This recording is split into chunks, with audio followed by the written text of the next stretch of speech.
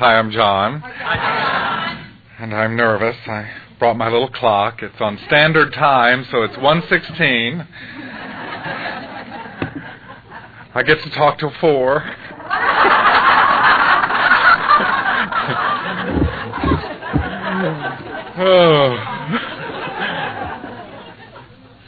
Oh, let's start this.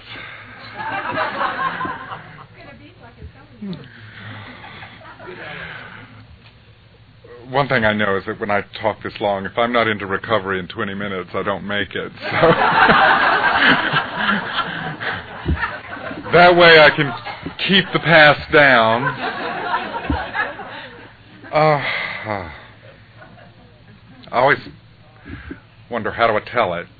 Do I tell it the way I remember it, or do I tell it the way it happened?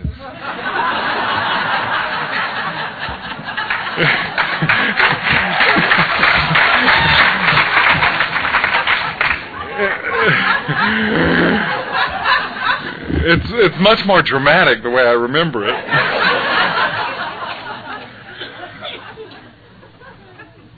But I'll use the format, what I was like, what got me here, and what I am like now.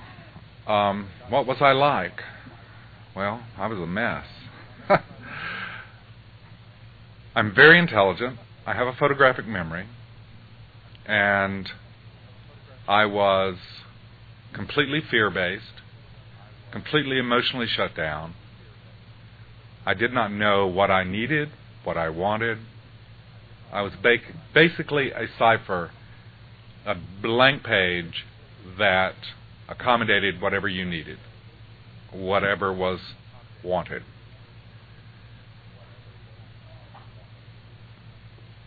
I didn't know how I got that way. That's what I was.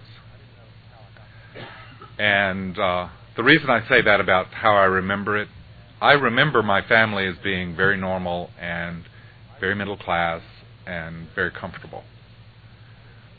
I knew my mother was an alcoholic, but I didn't remember any bad things happening. There's reasons for that. And it was only after several years in Al-Anon that I began to understand what my story was. In my father's family, he had alcoholic uncles and an older alcoholic brother. He himself was not an alcoholic. In my mother's family, of 5 sisters in that family, 3 married alcoholics, 3 became alcoholics. I was the 5th child in my family. I have 4 older sisters. And there was another member of our family whose name was Elizabeth. She was the family maid, and she was a source of unconditional love. Without her, I don't know if I would have survived, and I certainly don't know how my sisters would have done as either. Elizabeth began working for my mother, for the family, when my oldest sister, who is 6-7 years older than I am, was 1 year old. So she had been with the family for 9 years, when she moved with her family to New Jersey. I was 3. She came back when I was about 5 and a half, just before I started school. During the period when she was gone, my oldest sisters were in school, and I was physically, sexually abused by my alcoholic mother. These were memories I shut down. But that 3-year-old boy made some decisions. He would not have anger, because when he had anger, he was physically beaten. He would not have emotions, because his mother used those to manipulate and control him. He knew that he could not trust the 2 people in the world that any child should trust, his parents. And he made a decision not to trust. And he also made another very strange connection, which I didn't understand until, about 3 or 4 years ago. Somehow in that child's brain, love was made to equal abuse. And that those things triggered a lot of other things. But that was my formative years. When I went to school, I loved it because I was out of the house. I was not with my mother. Elizabeth came back and everything changed. The abuse stopped. That type of abuse stopped. My father was a very controlling man. He was going to control his wife's alcoholism. He couldn't. So he proceeded to control the town, the children, and everyone else. I learned as a small child not to ask for anything. The first answer was always no. And then, if you were willing to fight for 20 to 30 minutes and prove why you needed or wanted that, you might be allowed to have it. And I watched this process continuously with my oldest sisters. And I made the decision at a very young age, I did not want anything. As a child growing up in that home, I spent as much time as possible outside of that house. And that meant I would be playing football or whatever else the few children in the town were doing to just be out of the house. During the summers, that wasn't a problem because I, like most farm children, though we lived in town, spent every summer in the tobacco fields, North Carolina. And from age 6 until 18, I spent every summer in the field. And that was good because I was out of the house. I was my mother's emotional support. That was my job. My father was completely emotionally shut down. He expressed two emotions, humor and anger. And the primary way in which he expressed anger was to get mad, say something, and then walk out of the house. That was the example of how one dealt with anger I had. My mother,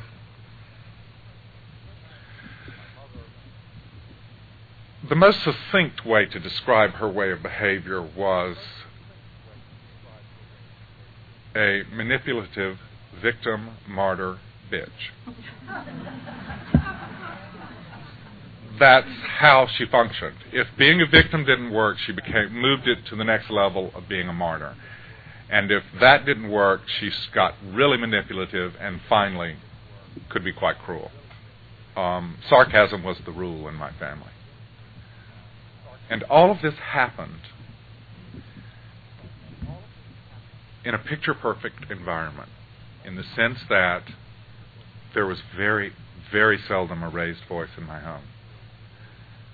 There was very, very seldom any form of emotion at all. It was very quiet.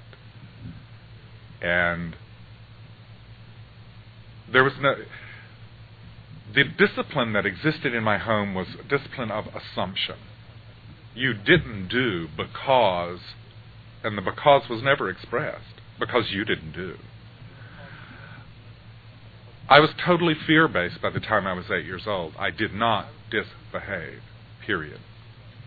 I didn't know why. It was simply something that I did not do. It was not even in the range of possibility. By the time I was 14, my oldest sisters had graduated from the local school and had been valedictorian, and then proceeded to get into reasonably good colleges and have to have tutors to pass basic classes. My parents figured out this local school was not a good school. My youngest sister and I were sent off to prep school. So I ended up in Middle Tennessee, in a very good prep school, in a town that was smaller than the one I grew up in. The one I grew up in had about 250 people. And I really enjoyed that, because one, I was away from home. Two, I could indulge in my favorite addiction at that time, which was reading. And that was highly encouraged in that environment. I used fantasy to escape, and reading was a way of legitimate fantasy in my family. And, I read Gone with the Wind in 8th grade. I read constantly, and it was the one activity in my family that would allow you to disappear and be gone for hours. and nobody would care. I could literally go into the living room, sit down with a book, and read for hours, and would be out of the insanity. And the insanity in my family was never overt. It was always subtle. It was always underhanded. It was always just, slightly off-center. My mother's primary way of teaching one child was to discuss another child in front of them. Your sister does that. And of course, it's obvious that she's talking about you instead. And it's really funny because we never realized until later when we got older and actually talked about it that each of us thought another was the best. And to me and my youngest sister, the oldest sister was the best. To my oldest sisters, I was the best. I was the only boy. It's very difficult to disappear when you're only boy in a house full of women. Another aspect of the structure in my family, my mother designed her home, and it was a really good design. A 2-story brick home. There were 4 bedrooms and a bathroom upstairs. Each of my sisters had a bedroom. There were 2 bedrooms, a bathroom downstairs, and my bedroom was my mother's sewing room. And that's how I lived my entire life, living in that home. I was her emotional support, her surrogate husband in many ways. I didn't know it wasn't normal for a 9-year-old to sit gossiping with his mother about the activities of the town. I didn't know a lot of things that went on with my relationship with my mother that were not normal. The first time I came home from prep school, I'd spent 3 months away from home. I came home to my mother's house, and I walked for about 15 or 20 minutes through that house, trying to find some place to sit down where I felt comfortable. And finally, I just sat down. And I did not know why I felt that way. But every time I went home, from the age of 14 on, that's how I felt. That summer, age 14, when I came home for the summer, I realized that my connection with my mother was not healthy, that there was something wrong there. I was in puberty, growing up, things were changing for me, and that relationship had to change, and I didn't know why, and I didn't know how. Early that summer, she was drunk, and the way my mother drank, she'd start dinner, and she'd go in the pantry, and she'd come out of the pantry and do something else, and she'd go back in the pantry, and then she'd go back, and depending on how many times she went into the pantry, dinner was either undercooked, overcooked, burnt, so once she set fire to the house. And after dinner, depending on how drunk she was, my father would either sit down and watch television or he would walk out of the house. And later, looking back on it, I wonder to myself how the man could walk out and leave 5 children with a drunk.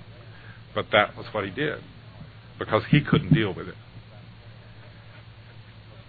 What she had been drinking was telling me all about one of my sisters and how she wasn't living her life right. And I made a comment that she was grown and out of college. It was her life. And my mother responded very angrily. I live my life through my children. Their life is my life. And I looked at her, and something snapped. And I said, you cannot live your life through me. I cannot live the life you want me to live. I have to live my own life.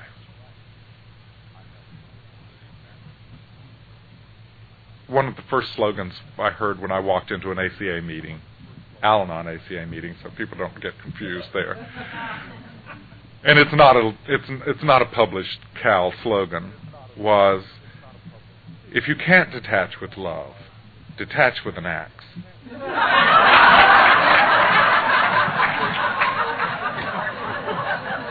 And at age 14, I did that without knowing what I was doing.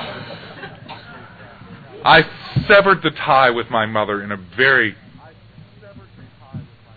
cutting way because I had to. I was maturing as a man, and I needed something else. And I very consciously that summer spent time focusing and identifying with my father, trying to build that relationship. Wasn't easy. At that age, I was mature enough to be out working on the farms as opposed to simply working in the tobacco fields.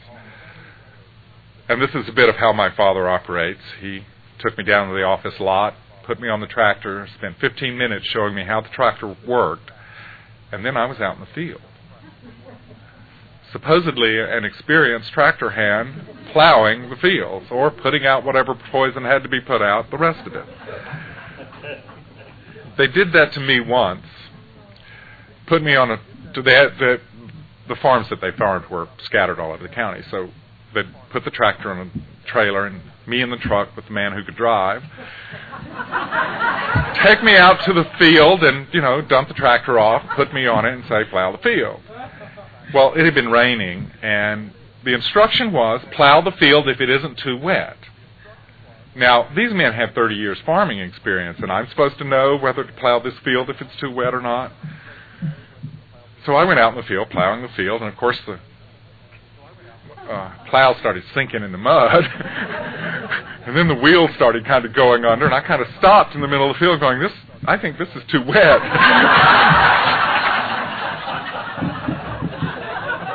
But there wasn't anybody there for me to ask. And I was supposed to plow the field. So I made it through that row, and I came back the other way, and in the same kind of spot, and it started doing the same thing, and I just lifted the plow up that time and went on and got past that wet spot, and then, here's this spot in the middle of the field that isn't plowed, and it's like, well, I'm supposed to plow this field. So I went back down the last row, and I got the tractor stuck because it was too wet to plow, and I was literally moving into the wet section. And a couple of hours later, they came by to check on me. And I said, well, why'd you get it stuck? And I said, well, you told me to plow the field. It's too wet. Well, it took them 2 days to get that tractor out of that field. They couldn't get the trucks into the field because the field was too wet to plow, to pull the tractor out. They didn't do that to me again. Because they really did learn that if they gave me a task, I would do the task, whether it really was the right thing to do or not. Because in a very real sense, I had been taught not to take any responsibility. And that's what I did. It became almost a life decision, not completely. After the second summer, I went home. The first summer, my youngest sister was home with me. So the two of us were able to kind of give each other support. Well, after one summer, she didn't come back. My oldest sisters, of course, never came back. Occasional visits, but they did not come back to stay. So summer of my sophomore year, I was alone in that house with my parents. And after about 2 weeks of that, I called one of my sisters who was living in Chapel Hill at the time. And I said, I can't stand this. You either come and get me, or you come and stay every weekend. Somebody comes home, or somebody comes and gets me. And they did. For that entire summer, somebody came home every weekend. And they rotated. But they did it because they knew what living in that house was like. My cousins, my mother's sister, I loved going to their house. We were really close the whole time. And I loved going to their house because they had screaming fights. The father in that family was the alcoholic. And they had screaming fights, and it was so exciting. And our two families would always go to the beach for at least a week during the summer, the beaches in North Carolina, and it was wonderful. So we exchanged, we visited, and it was a really close wonderful relationship. And shortly after I got into college, my aunt from that family got into Al-Anon. That was 69 or maybe 71. 1971 that she got into Al-Anon. And she suggested to me that perhaps my mother was an alcoholic, and I agreed with her. My mother was an alcoholic. And she suggested perhaps I should go to Al-Anon. I said, no, I don't think so. It's not my problem. I should have listened. I'd have 22 years now. But I didn't. No, it really wasn't my problem. After going to prep school, I had gotten into... went to college in a major university, New York City, Columbia University, which happened to be the year of the Cambodia strike invasion. So this poor southern boy who had never been to a big city was at this university where they closed the university down. And something happened. I started to have emotions. And now as I watch demonstrations happening, for whatever reason, I really can plug right into that ACA anger. Because that's what came up for me, was the ACA anger. Of course, it was directed at Nixon and whoever was bombing who. But that's what it was. And I came home with that, and my father just said, you should never allow your emotions to become involved. And my mother looked at me and said, well, when you have strong feelings, you should just smoke a cigarette.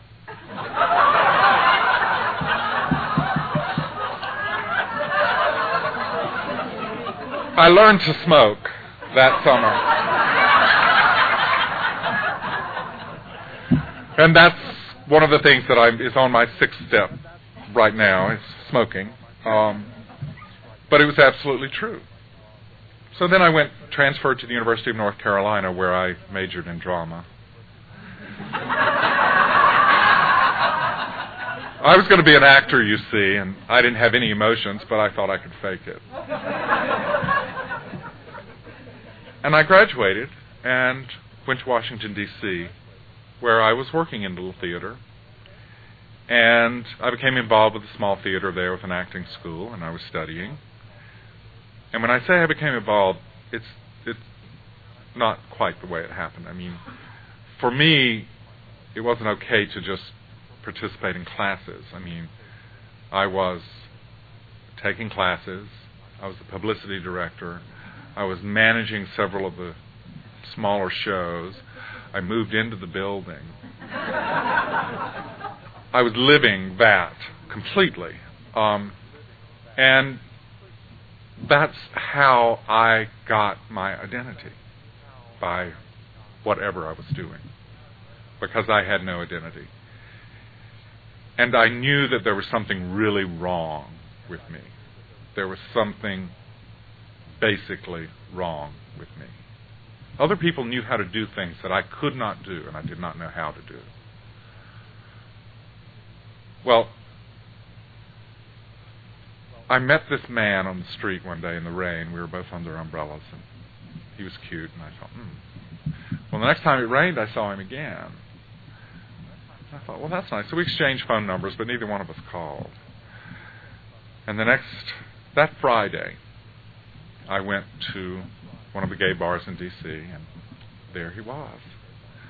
And that bar is pretty dead, and I said, I'm going to go somewhere. He said, no, stay here. And I said, I know, I'm going to go. And he said, well, come back. Well, I did. We dated a few times, and then we merged. I didn't have any boundaries,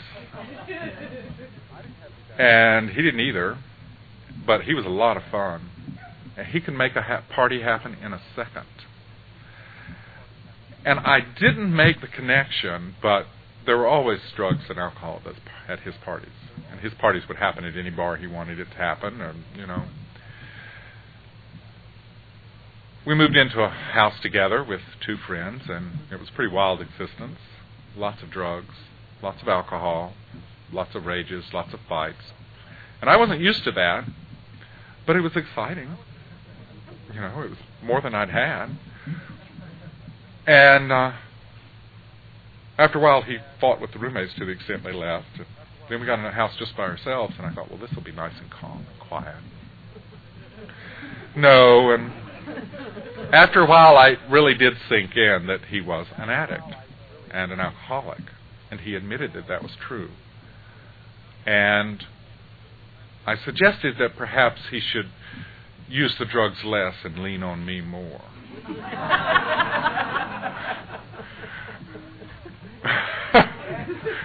I mean, I actually said that, you know. He agreed to try.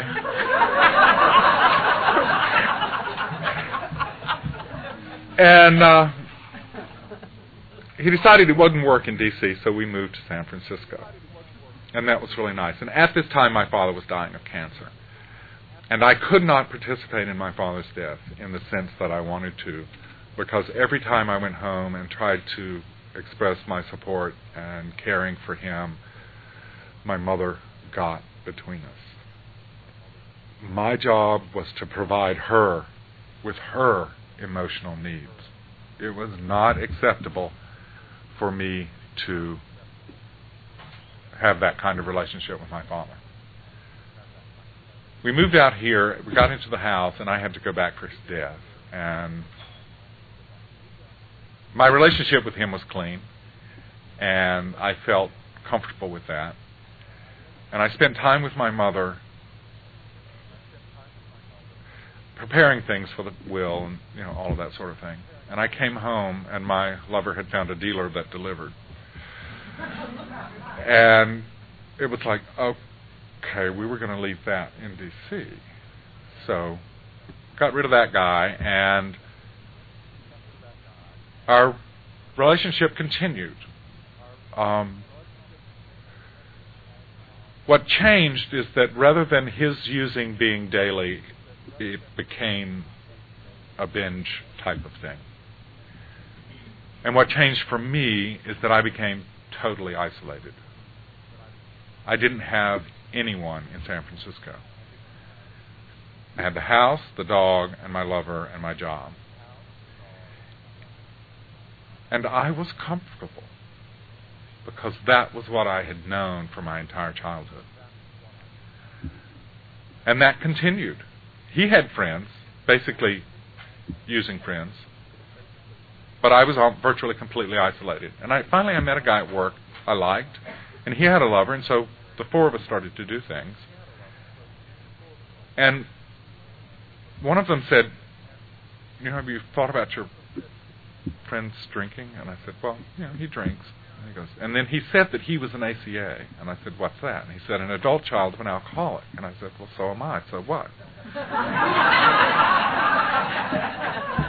And he gave me these books to read, not conference approved. One of them was about that thin, and I could not read them. I mean, I can sit down and read a novel like that, and I could not read these. They put me to sleep. I couldn't get through one page, and I was asleep. And I didn't understand that. So I put them down, and we planned a vacation to St. Croix. And we went to St. Croix. We were there for 14 days, and I took the books. And I was sitting on the beach reading those books, and then every night my lover turned the beach cottage into a bar disco. And then I spent the day on the beach reading the books. And my lover was wasted 8 out of 14 days that vacation. And when we came back, I had read the books, and I looked for a counselor. And I asked somebody at work, and he told me about this guy, and I called him, and the guy said, oh, yeah, you know, and I work in Oakland. And I said, I don't cross bridges.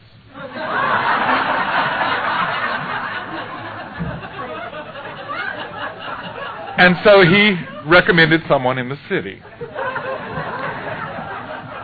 So I went to see her, and it took her about 10 minutes to open me up to 37 years of rage. And I was sitting there just like, what do I do? And she said, well, I do ACA groups, and my next one starts in September. I said, this is April. And she said, well, you can come and pay me $70 an hour, or you can go to Al-Anon and get it free. I didn't know it, but I'd walked into the office of a 12-step therapist. So I said, I'll go to Al-Anon, and I want to take your group in September. That was over 7 years ago. My first meeting was an ACA Al-Anon meeting. It was a beginner's meeting. That's why I went. It said beginners. It was Belcher Street meeting, for those of you who know San Francisco. The beginners meeting had about 12 people there, and a woman sat and shared, and I felt comfortable and I felt at home. I couldn't open my mouth, but I felt comfortable and I felt at home. And I decided I would stay for the real meeting, which was after that, and 150 people walked in. And I'm sitting there going, and I felt comfortable and I felt safe, and I felt like I belonged, and I was amazed. Tuesday I didn't go out. Wednesday there was a meeting on campus, and since I worked on campus, I worked for a major dysfunctional university in the city. And since I worked there, it was just down the hall basically, so I went to that meeting. And I've heard people introduce home meetings tonight, and the Wednesday Parnassus meeting is my home meeting. I've been going to that meeting every time I'm in town for the past 7 years, and it's a wonderful meeting. And then Thursday night I went to the gay men's meeting, and that was the first time I was able to open my mouth. And I basically said, I'm living with an alcoholic in an alcoholic relationship, and I'm pretty desperate. And someone came up and talked to me after the meeting, and I felt comfortable and I felt safe. Then I went to the Friday night Belcher Street meeting, and then I went to the Saturday night Belcher Street meeting. And on Sunday, my lover asked me what I was doing. And I said, I read these books, and I'm sick. I'm really sick. And I hear people talk about coming to Al-Anon to help the alcoholic, and I didn't, because I knew I had a problem. He didn't think he had a problem. But I knew that if I was putting up with this, and I grew up in it, and I felt comfortable in it, I had a problem. So I started going to meetings for that reason. I had a problem. Well, he had a problem with me going to meetings at first. And so I volunteered for service. I probably within the third week was a literature person in one meeting and coffee person in another meeting. And within a month, I was probably a literature person in 2 meetings. Within 4 months, I was being a secretary for a meeting. You know, I volunteered for service because when my lover said, do you have to go to that meeting today? And I was like, well, I'm the literature person. I have to be there.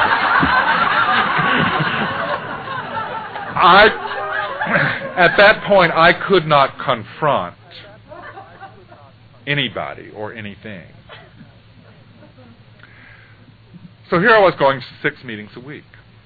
I did that for 2 years. I needed it. And my lover's disease progressed, and after a couple of months, he said, are you going to keep going to these meetings? And I said, yes. Why? He said, well, people keep telling me if somebody gets into recovery and the other one don't, you break up. And I said, I'm not going anywhere. I said, we have 9 years in this relationship. I said, I'm not going anywhere. I'm too sick. If I walk out of this relationship, I would walk right into something just as bad or worse.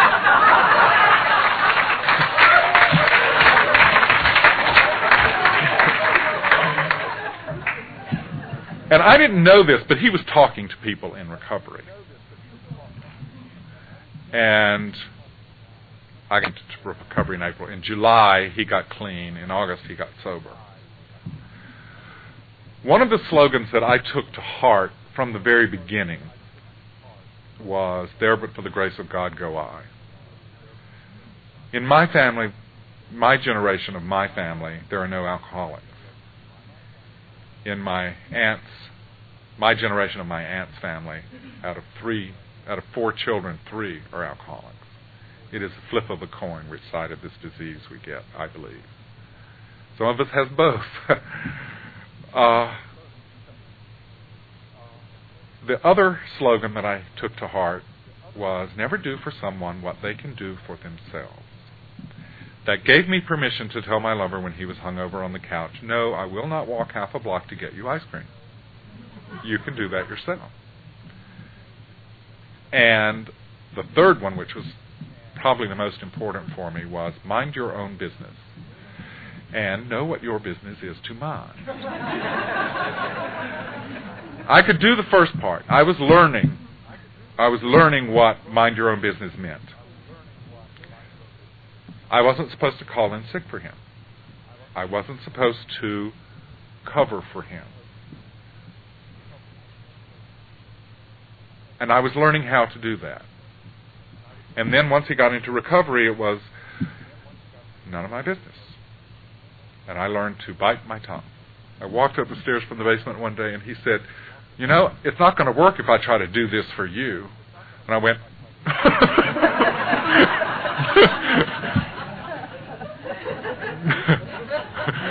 just let that one go. But, of course, I had 4 months more than he. I knew how he was supposed to do it.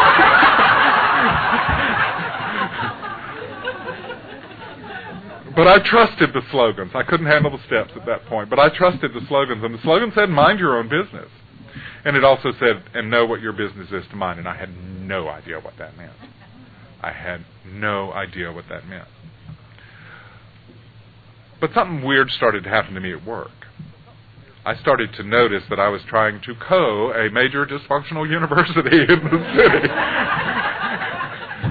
And I started to stop doing that. And my work got better. How strange. And I started reading all the literature, and I couldn't get a sponsor. I could not ask someone to be my sponsor. I could not ask for help. One of the things I had learned in my family was if you asked for help, you got humiliated. I could not ask for help. It took me a year before I could finally get a sponsor. And I decided after a year I ought to do my fourth step. And I was ready, and so I got a sponsor, and he was wonderful. And he knew I wasn't ready to do my fourth step. So he was very gentle with me, and about 6 months after he had worked me through the first 3 steps, I started my fourth step, and I couldn't do it. I have a real issue with writing. And finally I figured out why. Because I had absolutely no privacy in childhood. I had no place where if I had written a note to myself that I could have put it where it would not have been seen. So I got together with a woman from the Wednesday group, and we agreed to do the blueprint. 1 chapter a week. We were going to meet Monday afternoon and show what we had written. Well, we actually did it. There were weeks we couldn't write anything, and we would meet and show that we didn't write anything. But we made it. And then I did my 5th step, and I made an amazing discovery. That in spite of everything that I had believed from my family, I was not a bad person. I had never done anything really cruel or harmful to anyone. The worst I had done was duplicate my parents' pattern in my relationship. I manipulated my lover with money all the time. I used sex, anything at all, as a manipulative tool. Sarcasm, all of it. I knew how to wreck his high. Like that. And in that sense, I was cruel. To consciously and deliberately ruin his high. And yet, aspects of that were absolutely survival for me. I discovered that I had never really done anything to damage people. The biggest sins of all of my relationships were the sins of omission. Never being truly honest about what I felt. Never being truly honest about what I needed or what I wanted. Most of the time, I didn't have a clue. I was so completely shut down. So at the end of the 2nd year, the one part of my program that was really lacking was a relationship with my higher power. And my sponsor suggested meditation. We talked about it. And I began to meditate. And then he and I decided it would be a good idea if we started a meditation meeting. And we talked about it. We talked to friends about it, and we did. We started a meditation meeting on Saturday morning. But we never listed it. Because if you had 50 people in a meditation meeting, it just wouldn't work. So we named it the Saturday Morning Gay Men's Meditation Co-Sponsorship Group. I've been doing that meeting for 5 years now. The membership has changed, but it remains a real core part of my program. And during that summer, I developed a relationship with my higher power. And I had a hard time with the whole white light concept, and, crosses don't work for me, and, just lots of things. So I asked for an image from my higher power that I could relate to. And one day in my meditation, I was given an image that I really related to. It was this naked man. And I looked at that and I went, whoa! And then the face came into focus. And those eyes knew everything about me and loved me. And from then on, that was how my meditation started. Just focusing on those eyes. And things started to happen. I was given a new supervisor. The first time in my life I had ever had a male supervisor, and he was gay. And I had nothing to do with it, and I didn't know it was happening. And other things happened. One of my sisters started going to meetings. I didn't have anything to do with it. It was like things started to happen that were really good. And then it was November. I hadn't gone back to my therapist for over a year, so I made a checkup appointment. And I invited my aunt to come to the Yosemite conference. And we went to the Yosemite conference. We got up there Thursday night. I was feeling feverish. I went to bed. Friday morning I got up, registered for the conference, went back to bed. And at 1 o'clock I woke up with the first of my incest memories. It took me 2.5 years in Al-Anon and over 4 months of daily meditation and building a relationship with my higher power before I was ready for that memory. I got up, I went to the conference, went to the first big meeting, and I felt like my world had just fallen apart. And everything had twisted and turned and changed. And there was Mary A.T. speaking. And suddenly I was home, and I felt comfortable, and I knew I would survive. And everything changed. I understand now, from then, why. The first thing that happened for me whenever I tried to do something was fear. Fear was an absolute basis of my life because of that abuse. One of the most powerful memories I had was the inside of the cabinets of my mother's house. All of the places a small child could hide. And I realized that child tried to protect himself. And he couldn't. And I got really angry at my higher power because I didn't want that. I mean, I had a normal alcoholic background. This was not an issue I wanted. But I got it. And it became clear to me that particular issue had shaped major parts of my life. And I got to start working through all of them. And my relationship certainly made a big difference. I couldn't let anybody touch me for a long time. And my lover didn't understand that, and it took a while to work through it. And at the end of about a year, and I had done a lot of work on this issue, another fourth step, the whole bit, I did something that came out of that issue.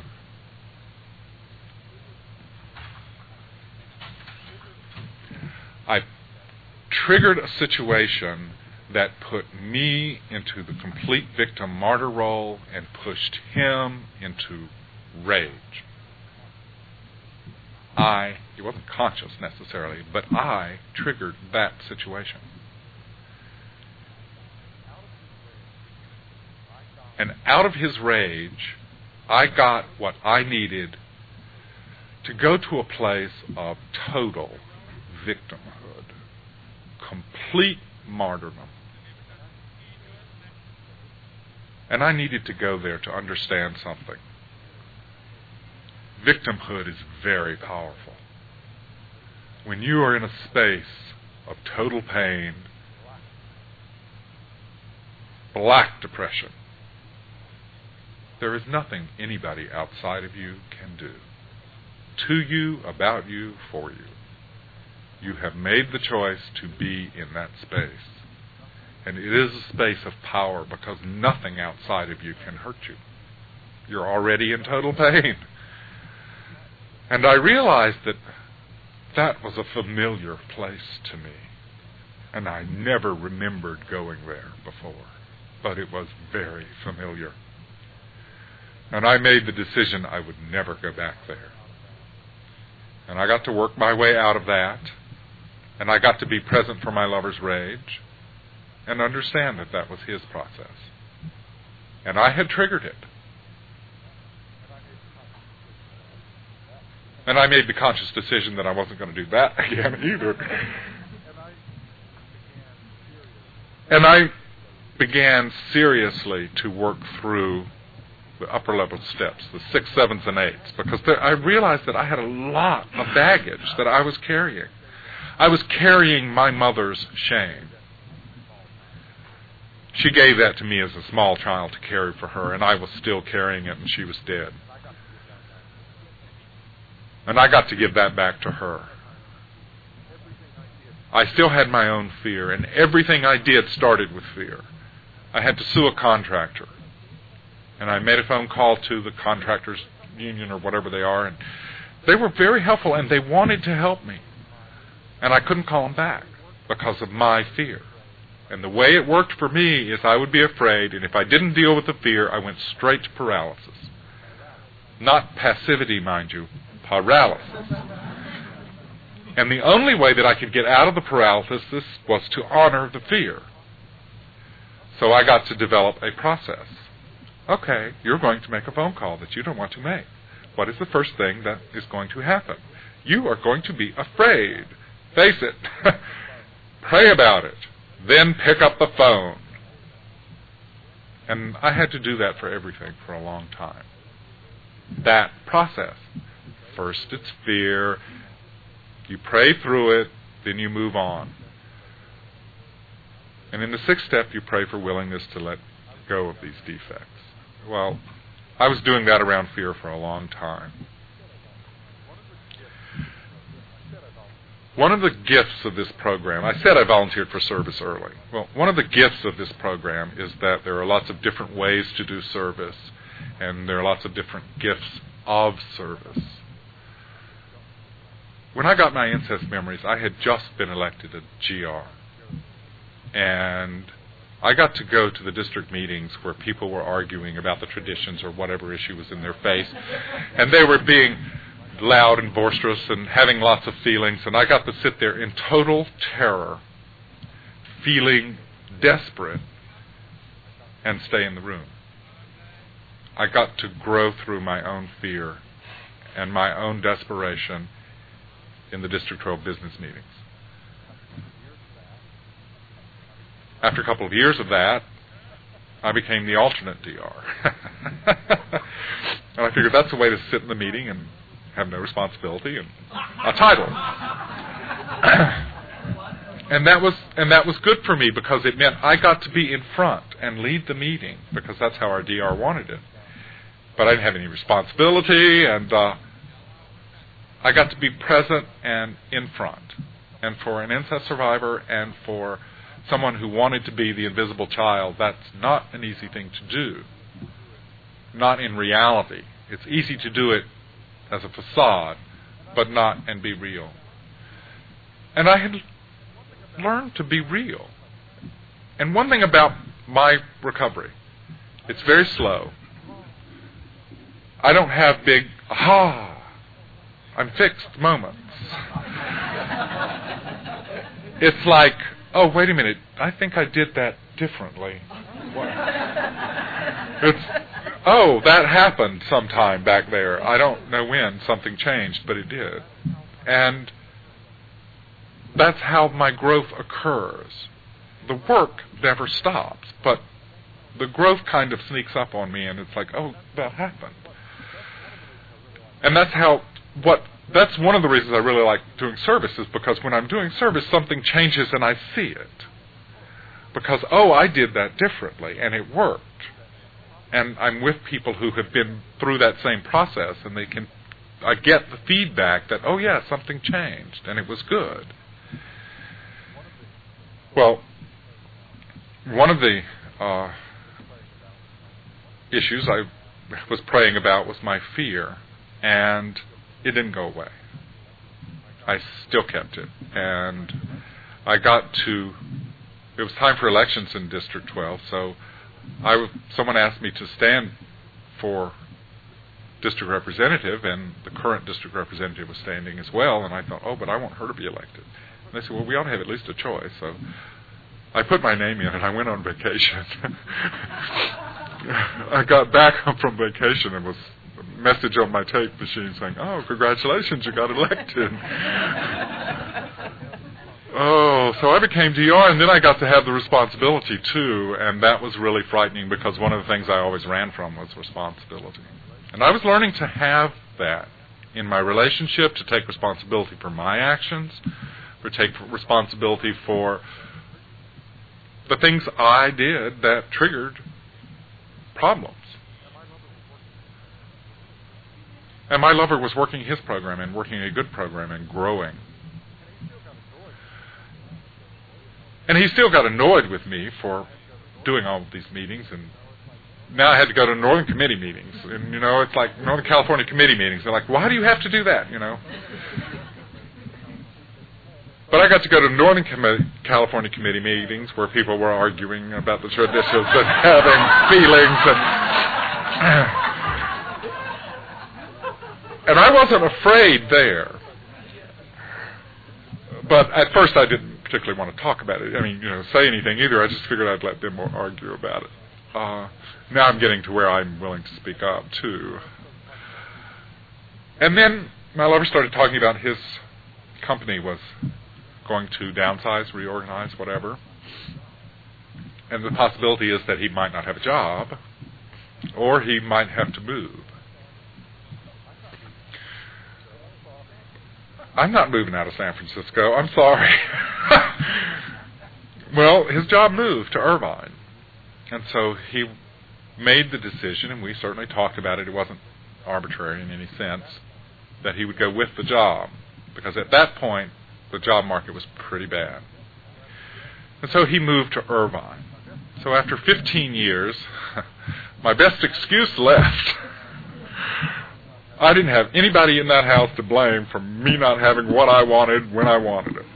And I was pissed.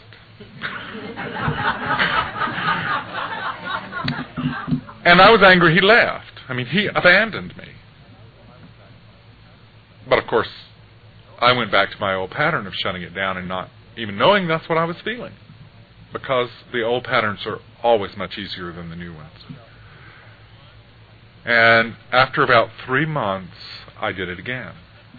We were talking on the telephone, and I pushed him to rage. I triggered violent rage.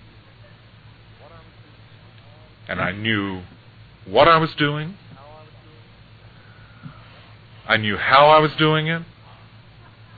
And I couldn't stop it, and I didn't know why.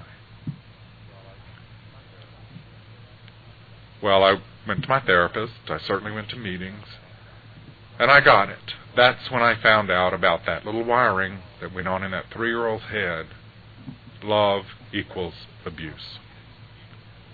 He left me. He didn't love me. But if I could make him abuse me, I knew he loved me. So I made him abuse me. And that realization was really painful. because it really meant that much of my understanding of what love is a lie. And I have to unwire that wire. I have to separate that connection. The slogan, awareness, acceptance, and action, has been a slogan for me. The awareness is always that moment that just pops in, oh. And the work for me is always the acceptance. And it's work for me to know that if I push someone too far to the point where they abuse me, it's because I want that to happen. That somehow that means I'm getting what I want. I didn't want to believe that. I didn't want to know that. But the one thing I do know about coming back and keeping coming to this program is that I continue to grow. I continue to get the lessons that I need, and I continue to grow. So I continued to pray about fear, but now I was praying about this other thing too. And while I was working on this other thing, the abuse issues, and how can I be present in a relationship and be loving and not trigger abuse and not plug my own self into that abuse, my fear was lifted. And I found out about it when the District 12 office building was sold and the district had to move, and the office worker called and said, he wants more money and we have to move. And I'm going, well, did he give you anything in writing? And he said, no. And I said, okay, I'll call him. And I called him, and I had a business-like conversation with him and made all the arrangements we needed. And then I hung on the phone and went, oh, wait a minute, I wasn't afraid.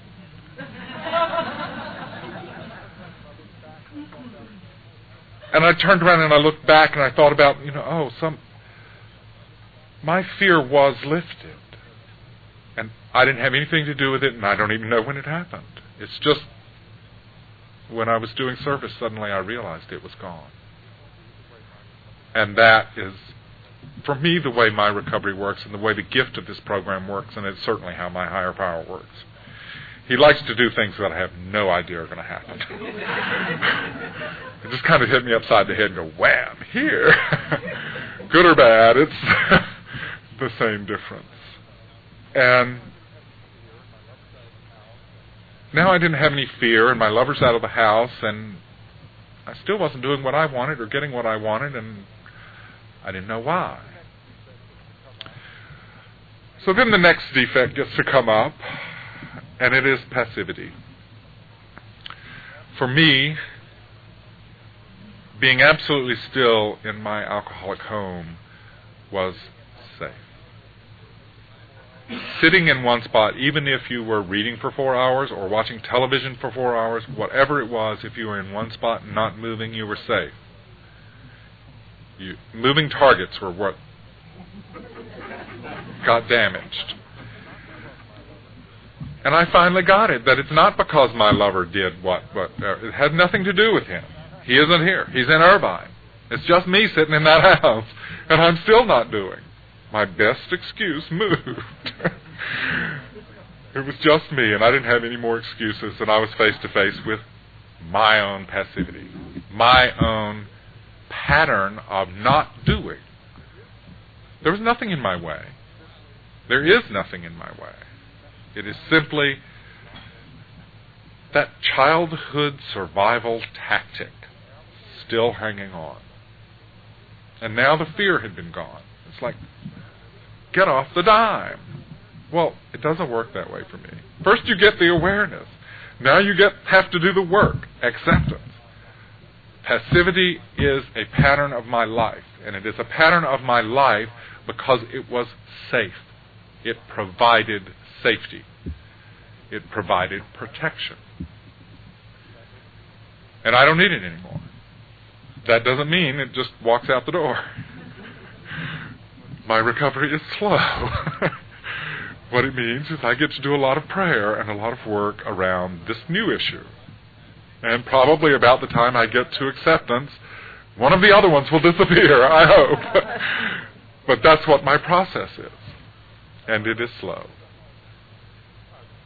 And I don't have big aha moments. I wish I did. they're so dramatic and fun, and it's just not in my cards. But I do have a process. People talk about program and process.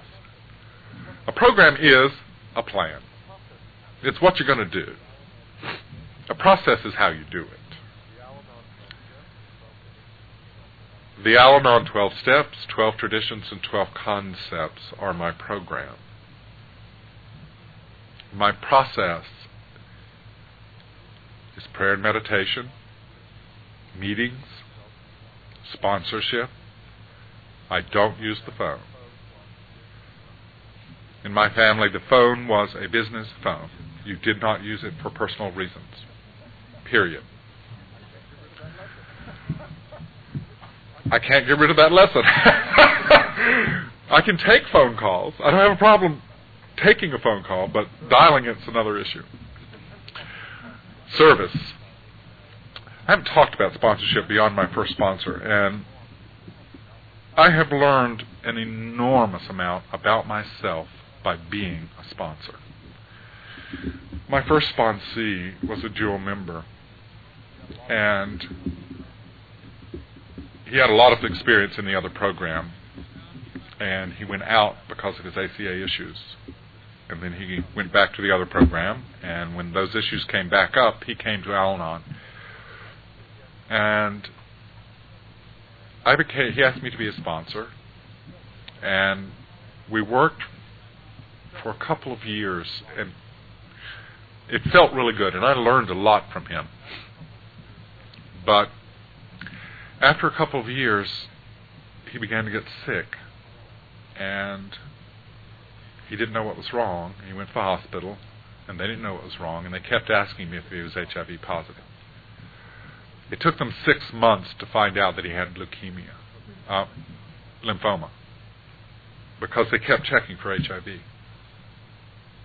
He didn't have HIV. He had lymphoma. And in a very real sense, I made an amends to my father by being present for his process. And his mother was an issue in that. And I was able to be present in his process and the voice of sanity for him when he needed it.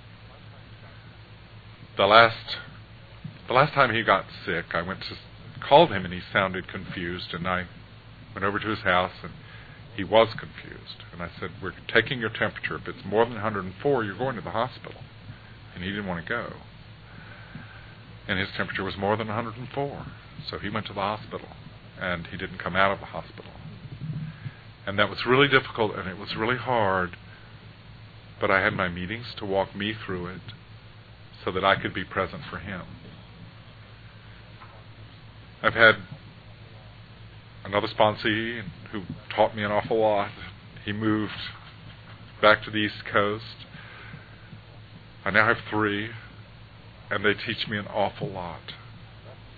And I, of course, have a sponsor who also teaches me a lot. But that relationship, that one-on-one relationship within the framework of the program, focused on the steps, the traditions, on what the issue of the moment is, it's what really teaches me what a healthy relationship is. It has clear boundaries. It's not acceptable for my sponsees to just show up or call me at any point. If they're in crisis, that's different. But barring crisis situation, there are limits. I go to bed at 9:30. I get up at 5. You can call me at 6:30 at work if you want to. But, there are limits. I get to set limits in a relationship and be clear and be healthy. And they understand what it means. So it's mutual. And that is, the gifts of this program are so amazing. And perhaps certainly the greatest gift is the whole spirituality. I have a spiritual life now. I certainly did not when I came here. And that spiritual life is supported by the people in these rooms. They know what I'm talking about. You know. And you support me in that. And it doesn't matter whether my spirituality has anything whatsoever to do with what your spirituality is and the way we practice it. But we know it is the same. It is the same journey. It is the same seeking. I was just thinking about the meditation meeting. I missed it this morning because I'm here. I tried very hard not to miss that meeting. 6 men who choose to meet Saturday morning, meditate, and then share. That's a real gift, and it's the kind of thing that I think you can only find here.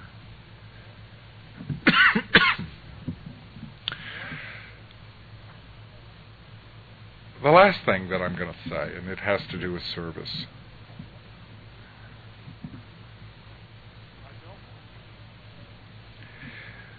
I don't believe that working the steps in a closet is any good.